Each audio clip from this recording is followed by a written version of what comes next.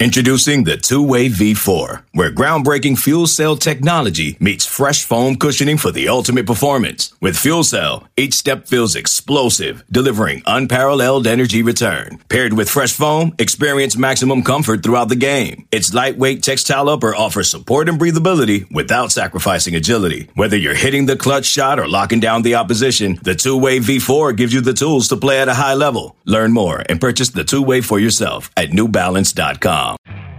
You could spend the weekend doing the same old whatever, or you could conquer the weekend in the all-new Hyundai Santa Fe. Visit HyundaiUSA.com for more details. Hyundai, there's joy in every journey. This episode is brought to you by Progressive Insurance. Whether you love true crime or comedy, celebrity interviews or news, you call the shots on what's in your podcast queue. And guess what? Now you can call them on your auto insurance too with the Name Your Price tool from Progressive.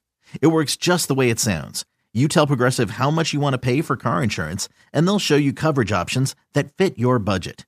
Get your quote today at Progressive.com to join the over 28 million drivers who trust Progressive. Progressive Casualty Insurance Company and Affiliates. Price and coverage match limited by state law. eBay Motors is here for the ride. Remember when you first saw the potential? And then through some elbow grease, fresh installs, and a whole lot of love, you transformed 100,000 miles and a body full of rust into a drive that's all your own. Look to your left. Look to your right. It's official. No one's got a ride like this. There's nothing else that sounds like, feels like, or looks like the set of wheels in your garage. With over 122 million parts, you can make sure your number one ride or die stays running smoothly. So there's no limit to how far you can take it. Brake kits, turbochargers, engines, exhaust kits, roof racks, LED headlights, bumpers, whatever your baby needs, eBay Motors has it. And with eBay Guaranteed Fit, it's guaranteed to fit your ride the first time, every time, or your money back.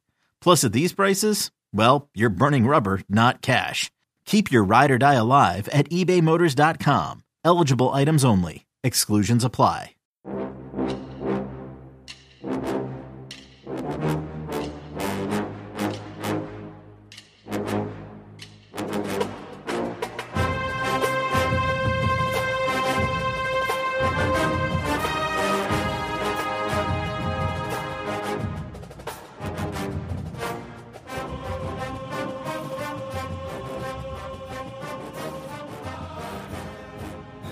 Welcome back to the Bucknuts Happy Hour, the Ohio State podcast where we like to have a little bit of fun while we talk Buckeye football. Probably start talking some Buckeye basketball, but we got to get through this season first, and we've got plenty to talk about today. Got an exciting show for you guys. We're going to talk about the Buckeyes heading into the Peach Bowl. I almost said the Fiesta Bowl because that's where they tend to go for these games. The Peach Bowl against Georgia. Keep discussing that game. And in the second half of the show, we're going to talk some NIL. I know that's been a hot topic for everyone involved in college sports these days, but we'll do that a little bit later here. Thanks for joining us. If you are watching this on the live stream, if you're listening live or you're listening after the fact on the podcast, like, subscribe, all that. It does good stuff for us. So let's get to it. I'm going to bring in two guests today joining the happy hour. One will be familiar with all of you. That is Tim Hall from 97.1 The Fan. He's been in the happy hour quite a bit. And the other, former Buckeye national champion Tyvis Powell joining us today. Look at that. Tyvis is bringing the dance moves. Oh, hi, guys. Hi. How's it going, both of you? Hey, Tyvis. What's up, buddy? You know, man, just getting ready to cover Tim's show tonight, while taking his vacation, Wonderful world of the Buckeyes. I think we get to work together a little bit next week, Tyvis. A little Christmas present for all the fine people out there. I mean, what more would anybody want, right? We won't be at our normal time, though. We'll be earlier in the day. We're moving up, Tim. We have a Friday show because Rothman and Ice will both be out on some holiday PTO. So we'll do the 12 to 3 a week from today. So that'll be fun. Here's what I'm going with today, Pat. Switching it up from the brew and going with a little whiskey. I'm actually sitting here at my wet bar to do the Zoom podcast with you. So that's where we are. A little bit of a pour there. I feel like Bo Bishop getting into some of the Scotch. It's actually a Scotch whiskey is what this is. It's not a bourbon. It's a Scotch. So Still fueling off the Scotland trip this summer. You know, you get to the end of the year, you think about the things you've done and all the fun you've had covering the Buckeyes through you think about earlier in the year, 2022, in the NCAA tournament, losing to Villanova and then ramping up spring football. The off season's always really quick. I feel like we're almost already to Christmas next year. That's how fast it'll go. I'm looking. Wow. I've got my chalkboard bracket. It's actually in the basement here. That it never goes off of the NCAA tournament. It just stays. So you got KU beating North Carolina there. I mean, we'll be to March Madness before we know it. Spring football, then a little bit of a summer vacay. Football season will be here, and then Christmas in 2023. So the whole year's over, basically. Next. You are going way too fast, man. He definitely is. He definitely is. Let's take it one at a time. Why didn't you do the CFP bracket on your wall? It's not big enough. It's not a big enough bracket. It's just 4 teams. Maybe when they kick it to 12, then we'll probably do the bracket up there. That'll be interesting to see. I need to come over and see you actually put that up on the wall. We'll have to do like some video breakdowns. Maybe we can do like a bracket, a projection bracket up there, line down the middle, then the real bracket on the other side. That's pretty cool. Kind of do like my Let's show from Timmy's basement breaking down the bracket. Yeah, there was the Obama bracket, and then the more famous one will be the one that will be done here. New tradition. Well, let's just look a little ahead to this year's game before we go to next year and 2 years from now go to 12. Timmy, you and I have talked about it quite a bit, and so I want to get Tyvis's perspective as somebody who's gone through this college football playoff situation. I know it's different. Ryan Day's not Urban Meyer, but Tyvis, what are the Buckeyes doing right now? What is kind of the ramp up to the playoff? So when we were there, we broke ours down into 3 phases. The first phase was kind of the play around phase. You know, it's like the intro to whoever we were playing. So if it was Bama, it was the intro to Bama. And that phase wasn't really taken that seriously. We actually played Buckeye ball, which is like speed ball. We was having fun. People switched jerseys. I had on like Joey Bosa's jersey for practice. It was just fun, you know. Obviously, it'd be some periods, you know, where we would install certain game plans that we're going to do for the team that we're playing. So I would imagine they're introducing it. The second phase is the phase like right before like Christmas, right before you go on like your Christmas break and stuff like that. You know, obviously things pick up a little bit more. You know, it's still a little bit laid back, but for the most part, you're really starting to get into the nitty gritty of the game plan. And then the third phase is where it's game time. It's game week. Like everything is serious now and everybody's locked in and focused. So if they're continuing to do it that way right now, they kind of having a little bit of fun, but obviously with the circumstances that they have and what the world is saying about them, I think they picked theirs up a little bit. So they didn't have too much fun. They're pretty much focused because that's what they need to be for this task that's at hand. Yeah, it's obviously a different scenario. You guys beat Michigan in 2014. You won the Big Ten, something this team didn't do. Can you imagine that week that these guys just went through of kind of sitting and waiting, watching Michigan in the Big Ten championship game, and then waiting till that Sunday to find out because you guys knew you were in, you just didn't know for sure where. Whoa! You knew you were in. We did not. We was on the outside. It was kind of like their situation. We was on the outside looking in, and then we just so happened to get in on the next day. Like we didn't know because TCU had won their thing, so it was like it was us or TCU. Was it really? TCU played that Saturday, right? It just wasn't a championship game. They adjusted their schedule. Yeah, I think it was something like that. Game. Yeah, and I think they won by 40 or 50. They might have beat Iowa State, but you guys with the 59-0. I mean, that's what it was still close though, because they dominated their game as well. So you really had no idea. I remember having nerves about it. I think we were on the air. It was back in the days of the fantasy football show on our station, with the announcement still being right there at noon. So coming up on 1:00 kickoffs and just seeing that and just the absolute excitement. it's like you said, Pat, there's some similarities. There's obviously some differences with this. No two situations are exactly the same, but the fact that the Buckeyes are in as the 4 seed, taking a loss in the regular season and having a second shot to, get the ultimate goal. You're not going to get every goal that you wanted. You're going to miss a couple of them, but the ultimate goal could help to ease that pain with not getting the first 2 that you were after. What do you think motivationally these guys need, if anything? I mean, you guys knew going in, okay, we're playing Alabama. This is the Giants. Similar situation here, but you add in the lack of a Big Ten championship game, a lack of beating Michigan. They didn't want to talk when we talked to them this week about the possibility of playing Michigan again. But from your experience playing that number 1 team that no one's really given you a shot on, what is the motivation going on inside that building as well? Well, the motivation should be that we know that we're good. I mean, we're in, like I say, the greatest speech I've ever heard. Well, I won't say it's the greatest speech I've ever heard, but it was one of those speeches that somebody said that stuck with you. And it was when Curtis Grant said before we played Alabama, we was all in the locker room. Obviously, everybody's fired up. But he was saying, like, we're here for a reason. Like, we're in this. They put us in here for a reason. God put us in this situation for a reason. And I kind of alluded to it when I tweeted it out yesterday. Like, y'all made this isn't just luck. Like, y'all didn't luck into this. Like, destiny put you into this 4 seed for a reason because fate believes that you actually have a chance to do something special. And when you get counted out like that, obviously, when we were there, it was different. When we were ever seen as an underdog, it was laughable because of the players that we had and the talent that we had. Same thing in their case. It's like laughable that they are. Well, obviously, Georgia has been dominant this season, and Alabama was dominant the season that we were playing. But it was like we know we're as good as anybody, and this would be the ultimate test to go out there and show that. And I just remember going out there and in that game.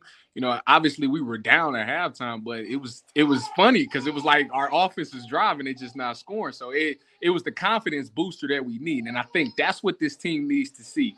If they get out there and find that they can actually have some success against that defense, because that's the thing that Georgia scares everybody. It's their defense. It's how great their defense is. And they stop these high power offenses and stuff like that.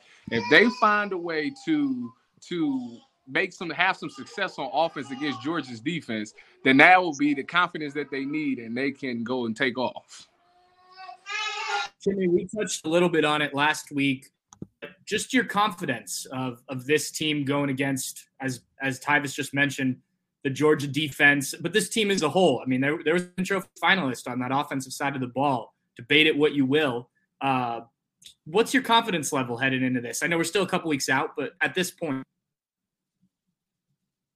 I think I'll probably get close to a 5 by the time the game comes around. I mean, by all means, I do think Georgia is the favorite in this football game. Tyvis, I know you're such a positive Buckeye guy. You'll think I'm crazy for feeling that, but no, everybody feels that way, and they rightfully so. Like I said, Georgia's had a great season. They've dominated everybody. The biggest competition, the closest competition that they had that we've seen was when they played Tennessee in their high-powered offense, and they shut them down. So you're right. Everybody's right to think what they think. Yeah. So I'm right about mid-level, and I think for being an underdog in a football game, that's a decent place to be. Ohio State's is the team that has to go out there and prove it. Like we talked about, Georgia finally went 13-0. This is something that they haven't done. They're the defending national champ. Stetson Bennett is just one of those quarterbacks that he's got moxie, like it's not like, we could question, did he deserve to make the trip to New York City? You almost feel like they kind of grooved one for him just to give him the trip. But obviously the guy's sort of a heart and soul football player of that program now, coming from a walk-on to, smoking the cigar after a national championship win. So he's got that going for him. And he's certainly just a guy that can make timely plays. And they really are a true balanced attack. They can run it. They can throw it. They protect the passer very well. They block in the run game very well. And then that defense is awfully stingy in the run game. And so we know that Travion Henderson's going to be out. I don't know how many Buckeye fans were really going to be counting on him being 100% anyway. And I do think maybe some of our minds should change a little bit about how we we were, I mean, not just critical. There were people just kicking Travion Henderson to the curb. I mean, there were people that just wanted him gone. And the guy was, playing through a broken bone the entire year. Maybe some people still say, oh, tough. That's football. If you're out there, you got to go. But I know we've seen that guy be a physical back before. We used to always just give the credit to Mayan Williams. But we'll see what Ohio State can muster up in that run game. I think we know that they need to do something. But ultimately, you want to get back there and be who you are. So this should be a really fun opportunity for C.J. Stroud to get on the grandest stage after that ugly loss to Michigan, and he should get 40 to 50 passing attempts. If they're smart, I think they should get back there and dial it up. That offensive line got a hold, though. That's the thing. It's because that Jalen Carter, he's legit. Yeah, and that's the thing. If this offensive line can find the time to give to CJ, I think he can dice up their secondary, because I take our receivers over their DBs any day. I think their DBs actually thrive because of how great that defensive line is, which rightfully so. That's a DB's best friend is D-line that can get home like that and cause that pressure. So if that offensive line can find a way to protect for CJ, those receivers are willing and capable of making those plays, and it can make it a very interesting game. Yeah, you're right. The pass rush is something, so you're going to have to get up the field quick, and I like hitting the seams. I would love to see lots of targets for Marvin Harrison Jr. and Emeka Egbuka, especially whenever you're getting one-on-one coverage with Marvin. Just let the thing fly, just give him an opportunity. Think about what the Rose Bowl numbers look like for Jackson Smith and Jigba. There's no reason Marvin, as good as he is, shouldn't have an opportunity to do something like that when – and I think, Tyvis, as you broke it down, that is the strength versus weakness for Ohio State's offense versus Georgia's defense. Tyvis, you obviously played at this level in the secondary. There's been a lot of complaints about what happened with the Buckeye secondary these last few games. You've looked at those. You've looked at those games. What do you see? What's kind of your analysis? I know you're not Jill, so your job isn't to fix it, but what's your analysis of kind of what's gone on with this secondary, maybe the second half of the season, really, in some of those bigger games? Well, go take it to the Team Up North game. I think in those situations, if you're going to call cover zero, you have to be smart. You have to cover zero is something that you really believe that your pass rush is going to get there. So you're pretty much aggressive on any routes, because if they run route, they shouldn't be able to break off. So if he's running a hitch, he shouldn't be able to run a hitch and go, because by the time he runs the go, quarterback should be getting hit in the mouth. I think at some point, for the first touchdown on Cam Brown, I think he ended up running a stop route or something like that. If they were in zero, Cam should have been very aggressive on that. He should have, and it was to me, he kind of played a little passive. He let him catch it, then let him make a move. No, you got to be aggressive on those routes, because the quarterback is not going to have time to look at that, look away, look back. That's not going to happen. So I think you have to understand, how coverage ties in with the blitz. And for some odd reason, I think that wasn't communicated in that one. Now, on the other one where they ran the deep corner post route, the one that, it looked like it was a great route, but I do believe that it was a coverage bust, because the way it looks when I went back and watched the play, it looks like everybody was playing cover two, but it looked like Lathan was the only one who was playing man in that. So I think it was some type of miscommunication in the secondary, which led to those big plays. So to me, you got people that's not aggressive when the ball, and I've been saying it all year. On the Buckeye Show, I talk to Tim about it all the time. These corners have to have in their mind, when the ball goes in the air, you can't play to lose. You have to play to win. Be aggressive. The ball goes in the air. It's your ball. Go get it. But to me, it seems like they're so busy trying to be in the right position and stuff like that, where they're not playing the ball as well. And I think that's what's causing some of these plays happen. When we were there, when the ball went up, it was our ball. We knew how to play the ball.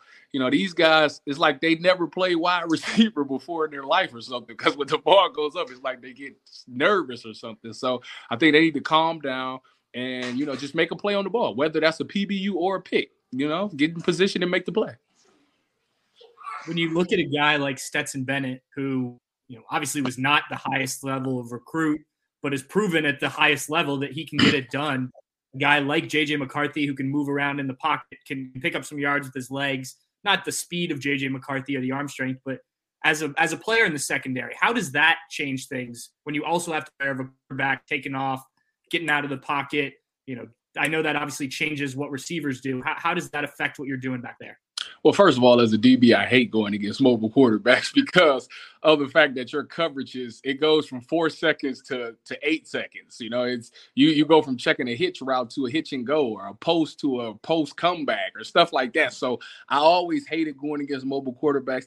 Just when you go against a mobile quarterback and the play breaks down, you have to be very sticky in coverage. You have to grab onto that guy. Don't do it long enough to get a hold, but you want to grab a little bit just to make sure you got him. And you just don't even look back at the quarterback anymore. It's all about that guy for the rest of the play and making a play on the ball when it's in the air. And that's where, when I look at Stetson, Stetson is one of those guys, if I was playing him, I would respect what he is, because obviously this is a national championship quarterback. This is a guy who, people said last year, he can't make the throws, he can't get things done. And he goes out there and he looks amazing against teams. So you respect him for that. Can I have a minute, please? Pat, this is Tyvis's daytime life.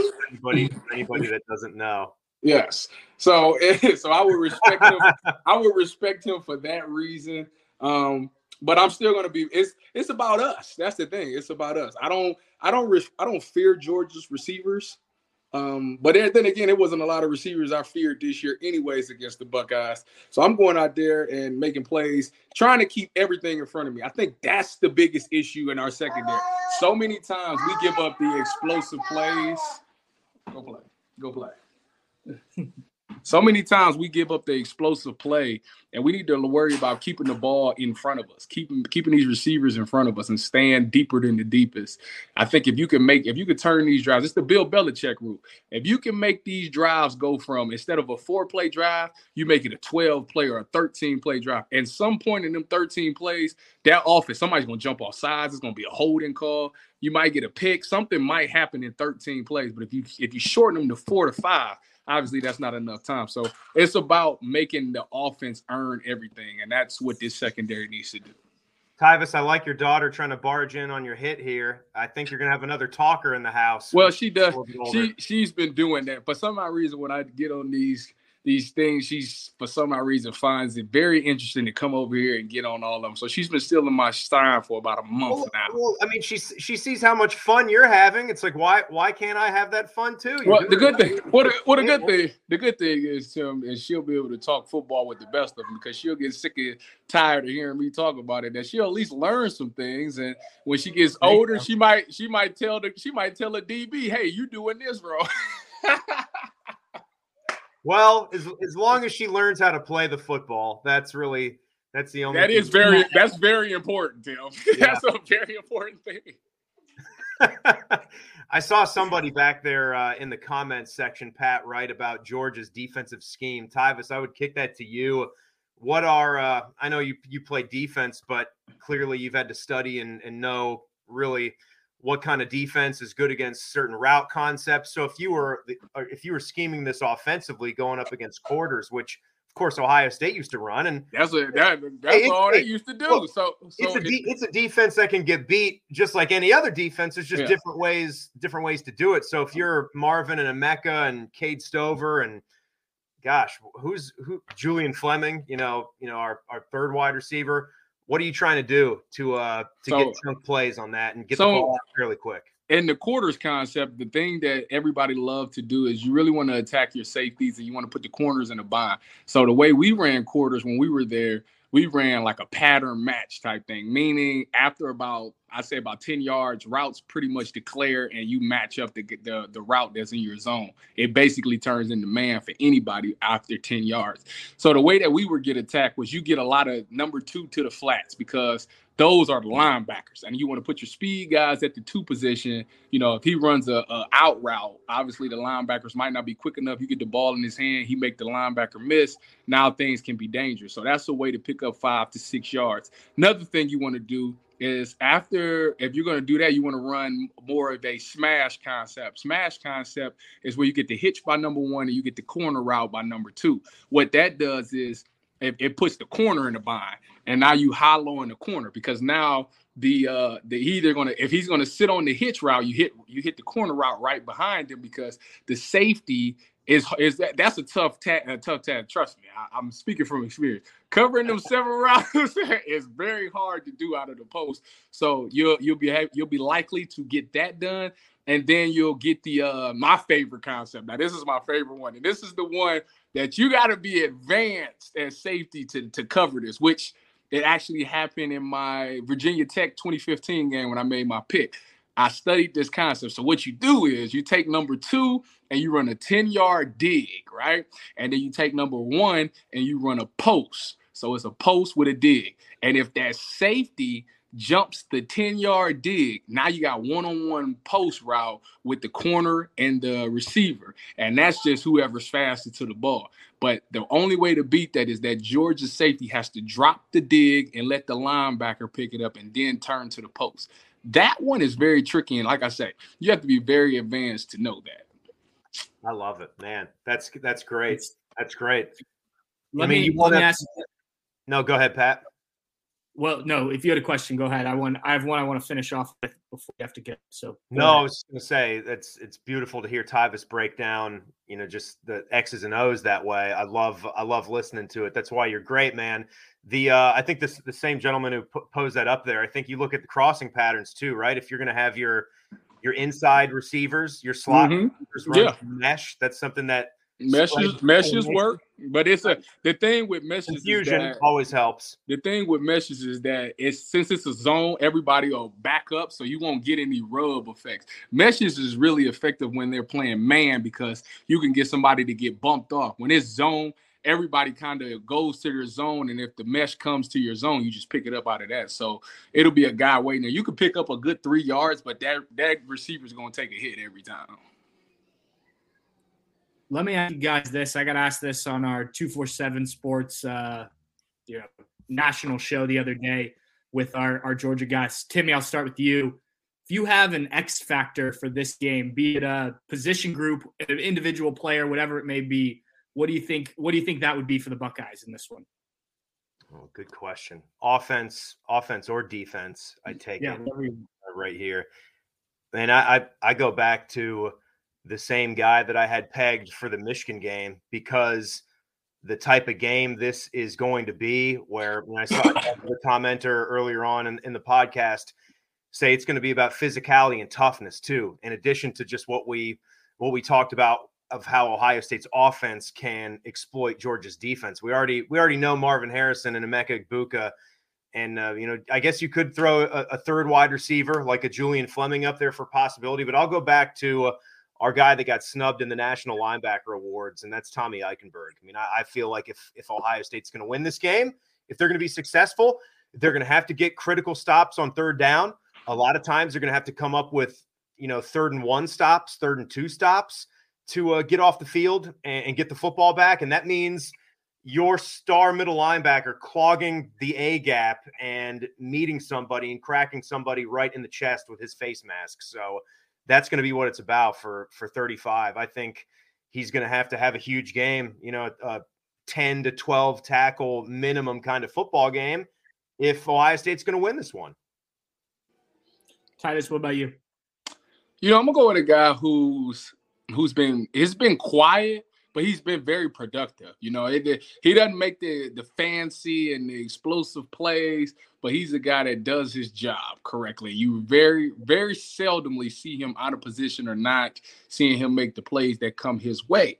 And I think that in this type of game, you need a guy like that to, yes, he needs to do his job, but I think he needs to be the one who makes the play, because he's going to actually have some type of big task. And I'm going with Ronnie Hickman because of the fact that, they love to use their tight ends. Georgia loves their tight ends. And I think Ronnie Hickman is a guy who can play the tight ends very well. If he can slow down them tight ends, and maybe even, force a turnover by getting a pick or, I don't know, punching the ball out or something like that, I think he could be a guy that flies under this radar, who nobody really talks about a lot, but he is very productive. I think that he needs to be having a really good game to put them over the top in this Georgia versus Georgia.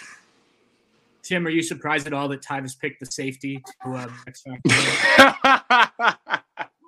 Well, no, Pat, that's not shocking, but he backs it up. He has good reasoning with that too. And Rocket was such a stud last year, leading the team in tackles on a poor defense. So it's kind of one of those types of situations. And he's been pretty good. He's had some great games, and then he's had some really okay games. And nobody had a good game against Michigan on that defense. So there's that. So it's definitely a rebound type of performance too. And you're hoping, at least I'm hopeful, that because of what it was, and you heard guys talking about it and, not crying or not using excuses anymore about Michigan, how you got to put that in the past. But pride should matter a big deal for this one, right, Tyvis? The last time you played football, it was ugly. You can't go out like that, especially for guys that are going to wear that Buckeye uniform for the last time.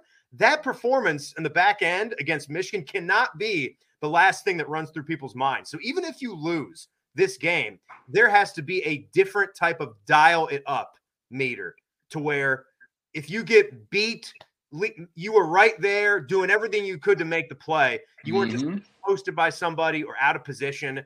And, hopefully a guy like Rocket is primed and ready to make some big plays. A lot of different guys are going to have to do that in this football game. All right, Tim, I know you got to go pick your son up from school. Tyvis, you got kids running around all over it. Sounds like. Just wait till they get a mouth on them, Tyvis. They do. What you mean? My oldest, she talks up a storm. Yeah, but it gets better. Yeah, I'm sure it does. Looking forward to it, Tim. Little thing called You'll See. Thanks, both of you guys. I appreciate your time. I know you're both busy. I think this was good, informative. Tim, Tyvis made us a little better today, don't you think? He's not a happy hour guy, but he brings something different to the happy smoothie. Look, listen, I had a little strawberries, pineapples, and peach with pineapple juice. Woo! I thought about stopping and getting some lemonade for you. The star of the show. I got some of that in the refrigerator too. I'm about to crack that open. Listen, I'm getting wild tonight. Oh man! Hey, just happy to be here. Thanks, boys. All right, y'all. All right. Good, Tyvis. I'll talk to you tonight on the Buckeye Show. Timmy, I'll talk to you whenever I talk to you. See you guys. See you, buddy. All right, now we're going to shift a little bit to a topic that has been on most Buckeye fans' minds, college football minds, the NIL and Ohio State situation in it. And to do that, to talk about that, we're going to bring in Jay Book, Jonah Booker, who I know many of you who have followed around with these podcasts that we do on Bucknuts. And if you're on the Bucknuts forums, you know Jay Book. If you're on Twitter, you probably know Jay Book. Jonah, how we doing today? What's up, Pat? How you doing, my man? I'm good. I wanted to talk NIL anyway, and then I responded to your tweet this morning and saw all the responses to it. So I figured getting you on here to we can go back and forth on this. I want to just get, for those of the people that maybe aren't on Twitter, don't follow this closely, can you kind of recap what you've kind of been putting out there on social media recently? And I know you've been doing a lot of it about Ohio State and NIL situation. Yeah, so basically, high level, not to go into every single thing because every day it seems like something new's popping up. Basically, It's been a call to arms from the top up at Ohio State to say, hey, we need some help here. A lot of fans are reluctant. They don't understand the NCAA rules.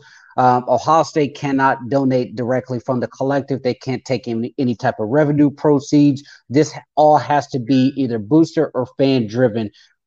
Basically, the way the NCAA has turned a blind eye, they've put the onus on the fans, the boosters, everybody to say, hey, if you want to have any type of NIL collective, it has to come from you guys directly. It cannot come from the school. Last week, Gene Smith sent out a tweet asking fans to donate to the three collectives. Happened today. Gene Smith did an interview with Austin Ward, Bill Landis, basically saying, expressing his views on the NIL situation, where he came out and said, yes, Ohio State is behind. One of the things that caught a lot of people's attention was Gene Smith saying he doesn't necessarily feel comfortable asking current boosters who donate to the athletic department to allocate funds towards the NIL collectives. He would much rather have a one-on-one conversation with those particular boosters and explain to them the ramifications if they were to pull some of their funds that were headed directly to the athletic department and just kind of have some back and forth dialogue. So a lot of people complain that the Ohio State athletic department and the NIL collectives are kind of at heads right now. A lot of people believe that there's some roadblocks that are being put in place as far as the foundation.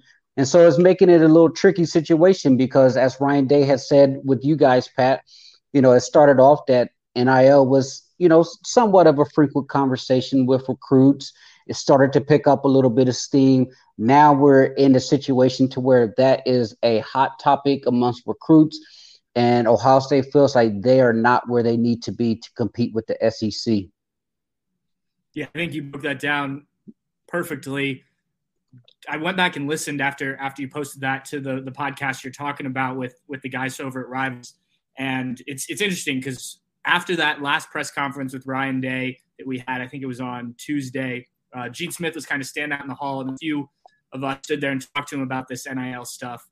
And look, his situation is this. He's the athletic director at Ohio State, not just football, right? So he's got to raise money for all of these sports. And Ohio State has, I think, 36 sports, and two of them make money. The others come off donations and the two programs that do make money. So I think there is some perspective to what Gene Smith is saying. Look, most of the SEC schools have 14, 16 sports that they're funding. I believe Ohio State and Texas are the top two in terms of number of sports that they have in their athletic department. And the way Gene Smith put it, and I have not seen the numbers, so I can't say for sure if he's right or wrong here, but I'm going to trust him, is that the big TV deal that just came out that's going to start, that money has pretty much already been spoken for in terms of where they're budgeting down the road. And the way he put it was, look, travel expenses go up 6 to 7% every year. And that's not just football. That's women's lacrosse. That's, any sport you have here that's going to have to travel. And now you're going to start having to travel across the country more because you're going to have USC and UCLA in the Big Ten. So you're going to have further flights and things like that. So they've got to account for all that. And this money that comes in through the TV revenue, through ticket sales, through merchandise, usually is already spoken for before it even comes in the door. And that these boosters that have donated for years and years and years have helped fund kind of the rest of that stuff. And he pointed out they're still in a deficit from the COVID year where they didn't have any ticket sales for any of their sports and things like that, didn't have people come into games. And so I think it's just such a tricky situation because we don't, as fans, as even journalists, don't look at it from the biggest picture point of view, I don't think. I think we think football, we want Ohio State to be the best team on the field, so they need to recruit at the best level. But there is some other things that Gene Smith has to consider, right, when he's telling people, where to send their money, because there's so much money that people are going to donate, is my understanding. What do you make of that whole situation? I understand that point of view. And I'll try to speak, for what I've seen, the frustration amongst the fans, and then just kind of give my take. The frustration that I'm seeing from the fans on my Twitter and a lot of the feedback is Ohio State football is your bread and butter. If you're going to make sure that this is a product that's going to be competing at a high level, you need to be able to have all hands on deck. The difference that we're seeing from Ohio State compared to the SEC schools is everyone down there are rowing in the right direction. What you see at Ohio State is a lot of confusion. It's a lot of people not understanding what they're doing. You have battling collectives right now. And I understand all of that in regards to trying to fund all of the other sports. But what the people are saying is ticket prices are going up, concessions going up. You're charging a boatload to parking. You're pricing out just the average fans. On top of that, now you're going to turn around and ask us to help donate when the university is raking in millions of dollars. What some fans are asking is saying, hey, Gene, you don't need to split the baby 50-50, but if you can have those conversations with boosters to say, hey, 10% of this goes to the collectives, it will help a long way. You have your, high-profile football coach out there in front of the media begging for donations because he believes that they cannot keep up with the SEC. At the end of the day, Ohio State chose to have all of these sports.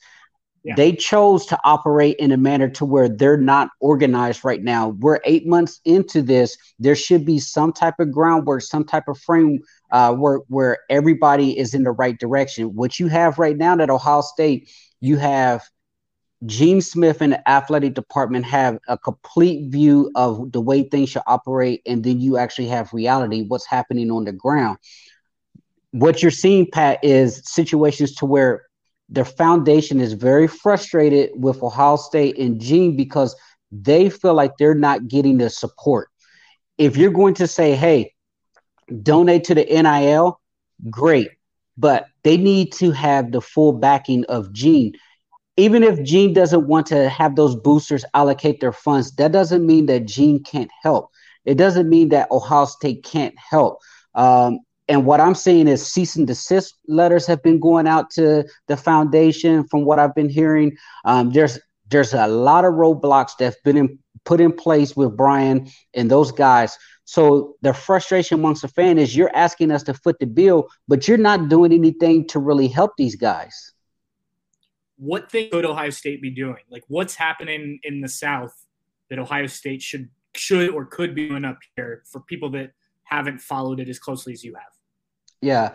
So we've had the Florida CEO who's in charge of their collective down there. And one thing that he mentioned was the athletic director and the football coach and the administration, everybody is on the same page. So they're having daily conversations to say, hey, we need to do this, this, and this. You got to have a foundation. You got to have a solid foundation to where there's fundraising going on from the grassroots, but you also have to be able to have those local businesses and the boosters who are donating to buy into it. Everyone in the South right now, as far as, you know, the grassroots, they're donating on an annual basis. You look at the Florida, from what I've been told, there's, you know, upwards to 300,000 fans that are donating on a monthly subscription, and that money is being turned around, used as far as an NIL collective. Ohio State just now today, as far as the foundation, have started their monthly type of subscription. The other aspect of it is they need help. You know, you look at the ones in the South, they are rooted and they are grounded as far as staff. Or, you know, you look at the foundation, you have Brian and Cardell. Those guys are kind of, you know, working it on the side. You look at the Spire Group down at Tennessee, they have full-time W-2 employees. You look at the Florida Collective, they have a staff of people. That's all that they work on. They're getting the push from the athletic department to say, hey, if you want to donate, go here. They're helping out as much as possible. The foundation can't even get a donor list from Ohio State to know who to reach out to. Basically, the foundation is working off personal contacts that Brian and Cardell, those type of guys, have developed amongst the community. So that's why they're trying to tap into the grassroots with the fans. So Gene has an opportunity to help these guys. Where, you know, it doesn't necessarily mean like, hey, we need to take TV revenue and throw it towards the NIL collective, which would be nice. But Ohio State is very it would be very nice. Ohio State is extremely powerful. They have a lot of connections. Why not use those connections to help your athlete? Because here's the bottom line, Pat. The NIL collectives are designed to help Ohio State retain their top athletes as well as bring in the top athletes in the country. If they're able to successfully do that, that means Ohio State will continue to have a major presence in college football and basketball. If that slips and they're not able to do that, then all of those donations that Gene is clamoring for from the athletic department, that's going to continue to be reduced. You're going to start to see some of those Olympic sports take a step back because football is going to help feed a lot of those other programs. So I just think that Ohio State in general, between the collectives and the athletic department, they all need to get in a room, sit down, iron out what the objectives are, what they want to do, how they're going to operate, and everyone needs to get on the same page right now, because I do think that having three different type of collectives is a little redundant. It creates a lot of confusion amongst the fans to say, hey, who should I donate to? Who should I trust? But the most important thing is whoever you donate to, there needs to be transparency, Pat. There needs to be some type of transparency to say, I know where my funds are going to. This is how much that we have, allocated so far towards these sports, these athletes, and just keeping that open dialogue with the fan. Because if you want to extend a hand to the average Joe, Twitter follower, average Joe fan, they need to be able to justify where their money's actually going to. I think it's interesting because Ohio State has said from the beginning, they're not going to do things that they think are going to be outside these rules that don't exist yet. You can pretty much do whatever you want as long as Ohio State isn't actually doing it. But if you talk to the guys in the program already, NIL's actually worked pretty well from once you're on campus, these guys have gotten some pretty good. I mean, I hear commercials from Bradley Robinson, the long snapper on the local radio station. Guys are getting money once they're here. I think what you're talking about, though, just to clarify for people, is the getting people here, getting those big recruits here that maybe they go somewhere else because of that money, not necessarily the guys that are already on campus. Am I right there? Right. And I always describe it, Pat, as it's a two-front war. You got a war on the Eastern Front and a war on the Western Front. The war on the Western Front is the whole objective is to keep and retain your players, to make sure they're happy, make sure that they have deals that are fair market value compared to the SEC schools. The war on the Eastern Front that Ohio State is losing dramatically is having the funds to be able to go into the living room with a 5-star kid that you're right there on the 3-yard line and you're saying, hey, if you come here, we'll be able to provide you X, Y, Z. Ohio State is a little hesitant to cross that line because you're seeing so much, bidding going out there for these kids' services and rights and stuff. But it all boils down to cash. Right now they're talking about $3.5 million is all that they have raised amongst all of the collectives. When you're talking about 15, 20, $30 million that some of these SEC schools and the oil tycoons are throwing towards the Texas schools. So it just kind of shows you the discrepancy that Ohio State is working with. You can have the best relationship possible, Pat. A kid can love Ohio State, visit numerous times. But if you have someone, like a Georgia, like an Alabama, that walks into his living room and says, you're going to get developed here, you're going to have a legitimate chance to make it to the NFL. Oh, by the way, here's $500,000 to take any type of financial stress that you and your family may have. And Ohio State saying, yeah, you can come here, you're going to get developed, you're going to have a shot to the NFL, but we're not going to do anything for you until you actually get on campus. That right there makes it a very tough decision for a lot of kids. It's going to work. Numerous times you can look at the class that they currently have, but the fear is that the pitch may not hit home in the future when a majority of the teams are offering something up front to these kids when there are no rules that are being regulated. Theoretically, NIL is supposed to be, hey, you come up here, you get your local commercial, you make some cash, start a t-shirt brand, a hoodie brand, make some cash. But that has pretty much trended away. Is now, what can you do for me? What can I do to get you on campus type of transactions that are taking place, especially down in Texas and SEC territory? Well, it's worth pointing out, Ohio State, obviously in the college football playoff. So the on-field results, Michigan game aside, still pretty good. And they have top 5 class coming in. I think you're more worried about down the road, right? If this continues this way and money keeps getting given out before kids get on campus, is that your concern more so the future than kind of what they're doing right now? I would say definitely the future. I mean, we had Brian on the Spaces show, and he said that's been his biggest concern right now. He said, you look at this year's class, it's going to finish with a top 5 class, and that's great and all. But the concern amongst the coaches and concern amongst, the NIL collectives is this is not sustainable where we're at right now for the future. I know for a fact that Ohio State coaches, they are concerned themselves about being able to go into the Deep South, get some of those high-end prospects, and convince them to come up to Columbus with a hope and a promise that once you get on campus, we'll have something for you. So the concern is, yes, what would a future hold? Will we be able to go toe to toe with the Alabamas, with the Georgias, with the Texas schools if we're not playing on the same playing field? And the frustration amongst the fans and the frustration amongst the coaches is, if the NCAA is not cracking down on this, if the NCAA doesn't care what's going on, why are we not playing in the same mud as everybody else?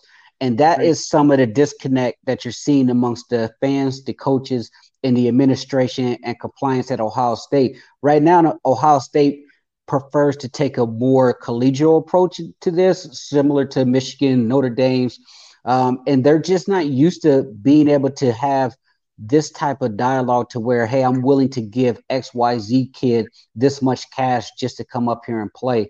I do believe, Pat, though, that Ohio State is scarred by the Jim Tressel era and the compliance and NCAA issues, because now they're so reluctant to be able to step up to that imaginary line that it may be a detriment to the program in the future.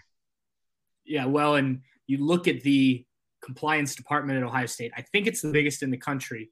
And you're exactly right with the Tressel stuff.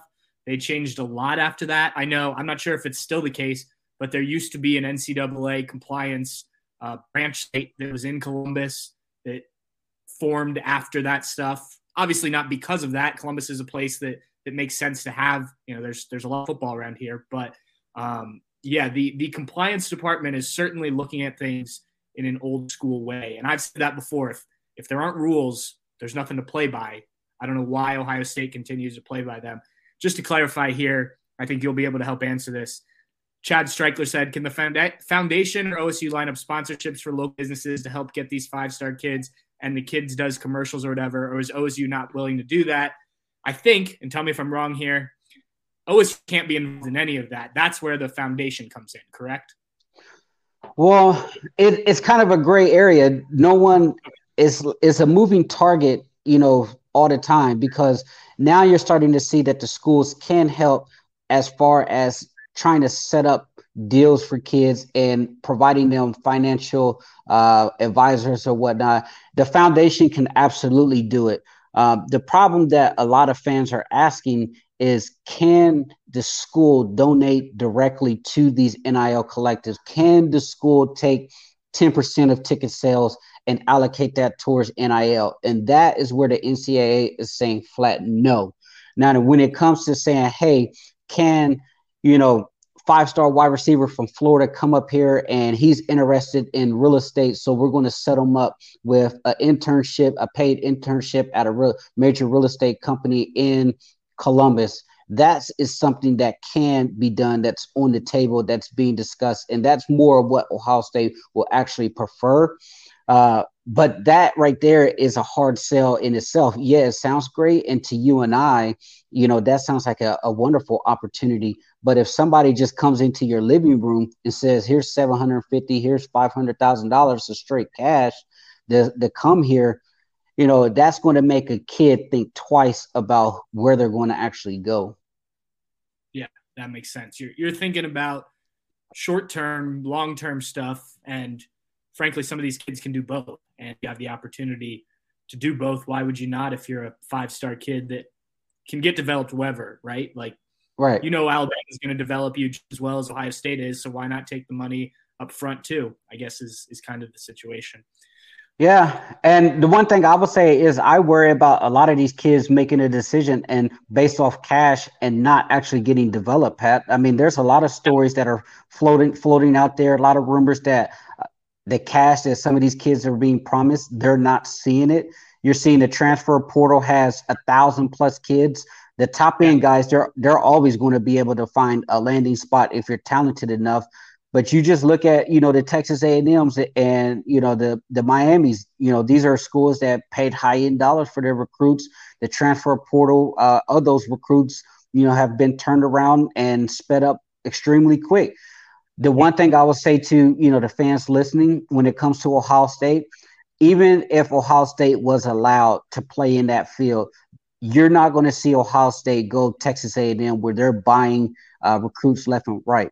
What the coaching staff would like to do is if they identify a kid that matches the qualities and they think can fit the culture at Ohio State, and it comes down to Ohio State and one other school, and that other school is offering a sum of money, Ohio State wants to be able to at least get in the same ballpark to make it enticing to say, hey, the kid loves this. He wants to come here. We should be able to push this across the goal line and secure his commitment. It's not a situation where Ohio State's going to look at 24/7's top 20 kids and say, hey, let's go and offer each one of these kids, $100,000 to come play here, similar to what you saw, what you see from some of these SEC schools. That's not what Ohio State wants. The coaches just want to be able to identify the guys. If it comes up and they need to be able to finish, they have to be able to have the resources to close the deal. That makes sense. Well, J-Book, thanks for jumping on. I think that's pretty informative for people, and you even taught me some things. So I appreciate your time. I know you're a busy man, and thanks. I think this was real good. Hey, take care, Pat. Yeah, I'll talk to you soon. That was J-Book, who helps us out over at Bucknuts at 247 Sports. He's been on top of all this stuff. If you follow him, he puts out stuff on Twitter all the time that is pretty informative about this, and he's really gotten into it. So if you're interested in the NIL type of situation, because it's not going anywhere, maybe someday the rules change and Ohio State is in the right with the way they're handling it. But he made some really good points about how this situation here is.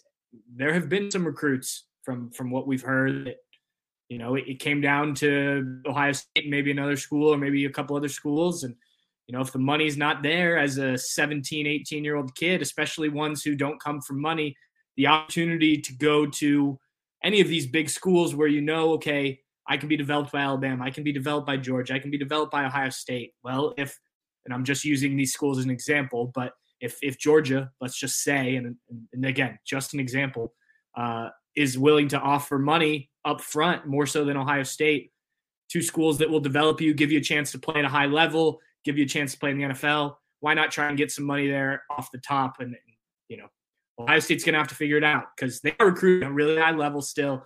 I don't have an immediate worry about that. And obviously being in the college football playoff is only going to help things and whatnot. The program may find a place in the moment, but you're going to have to adjust to what changes in the game of college football. And that has to happen with the caveat that, from the Gene Smith side of things, as I was saying earlier, you still have all the other sports that you have to take donations for and whatnot to help fund.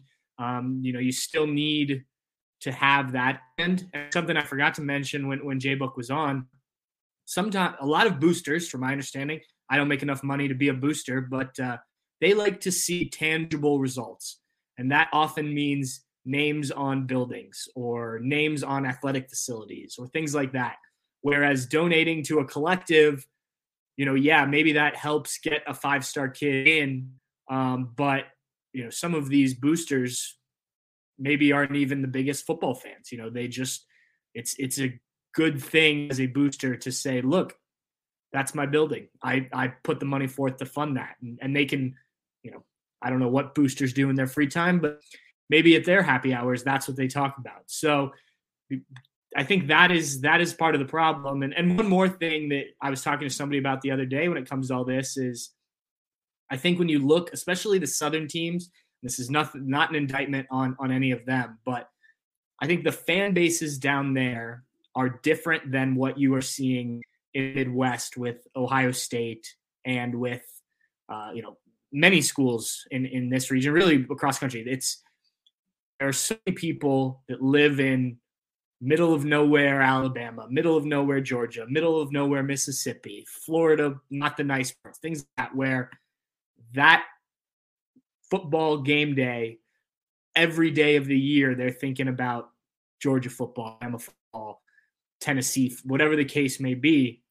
And so their disposable income is very much geared towards that team, whatever it may be. And I'm not saying that's not true with Ohio State fans, but I know plenty of Ohio State fans who are diehard Ohio State fans, can sit there and talk to you all day. I'm sure many of you listening to this are some of them that also have other things their money goes to. And not to say that those people don't, but they are willing to give a lot more than I think Ohio State fans. And I'm not talking about the boosters, but the regular income Ohio State fans are willing to do at this point, especially given everything else you pay for to go to an Ohio State game or buy the gear or whatnot. I think that's a bit of a difference just in terms of the fan culture and kind of the situation that Ohio State has to deal with. And so they've got to navigate that situation somehow. I want to close this edition of Bucknuts Happy Hour by addressing something that I saw on our Bucknuts message board. I'm sure some of you have seen being discussed or at least seen this topic out there. This week, CJ Stroud, when we spoke to him, kind of went on a tangent, you would say, about the way that college athletes, college football players, his teammates specifically, get treated. And the thread on our message board was basically, it was very long by the time I saw it, and I didn't want to do the whole thing, but the idea was that, CJ has more and more kind of gotten in front of a microphone and complained a lot about Ohio State fans or college football fans and whatnot. And this specifically was about Jackson Smith-Njigba and TreVeyon Henderson, who were, obviously criticized by some people on social media for not playing in the college football playoff.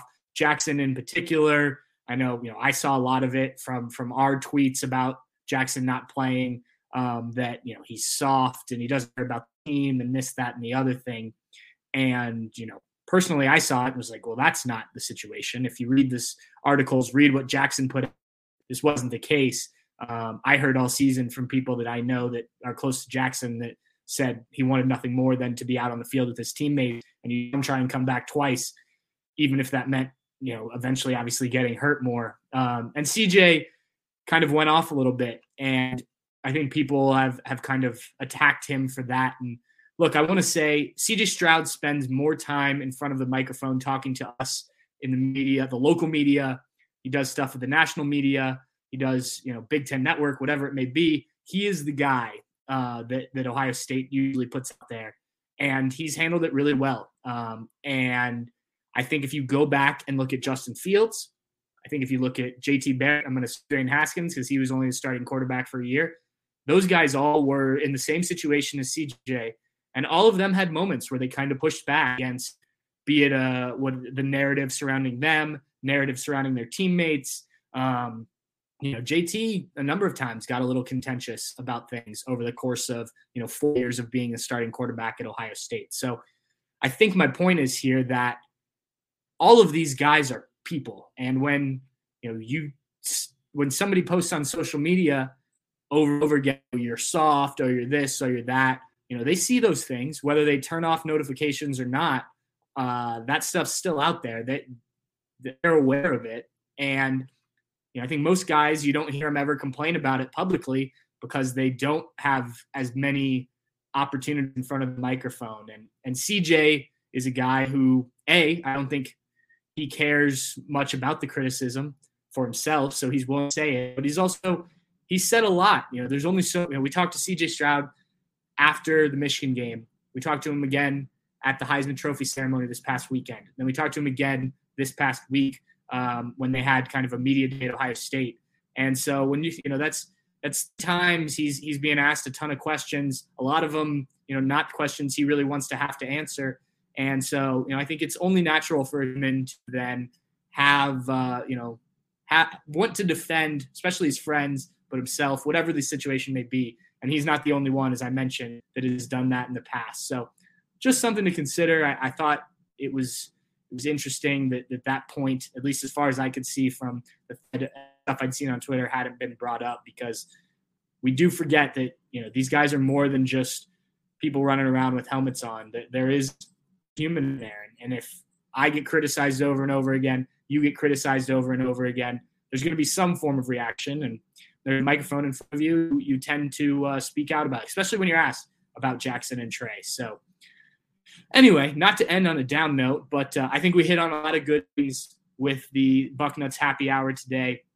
We had Timmy Hall and Tyvis Powell on at the beginning to discuss what's going on with the Buckeyes, kind of give their thoughts. Tyvis did a great job of breaking down some of the issues in the secondary. Timmy gave his thoughts on a number of different things. And then good conversation with J-Book, Jonah Booker, who helps us out a little bit over at Bucknuts about the NIL situation. And if you missed any of that, go back and listen, because I think it's important. And I think there's a lot of good information in there that people, if you haven't followed this closely with NIL, there's a lot to take in from that. So we're going to wrap this one up. Another edition of the Bucknuts Happy Hour.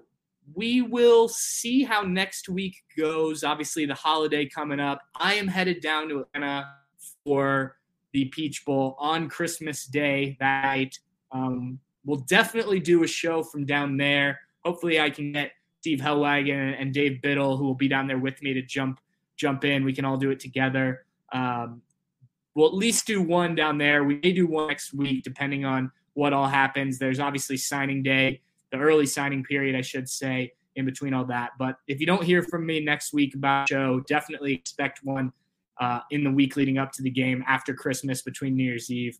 We'll have plenty of stuff once we get down. We'll have plenty of stuff before then. We talked to, I think, 20 guys yesterday, Wednesday. 20 players. So plenty of stuff coming on Bucknuts. Stay tuned. Thanks for tuning into this, whether you watched it live, whether you're listening after the fact of the podcast. Please like, subscribe, all that good stuff. It helps us out quite a bit. And another Bucknuts Happy Hour in the book. I'm almost out of beer. Cheers.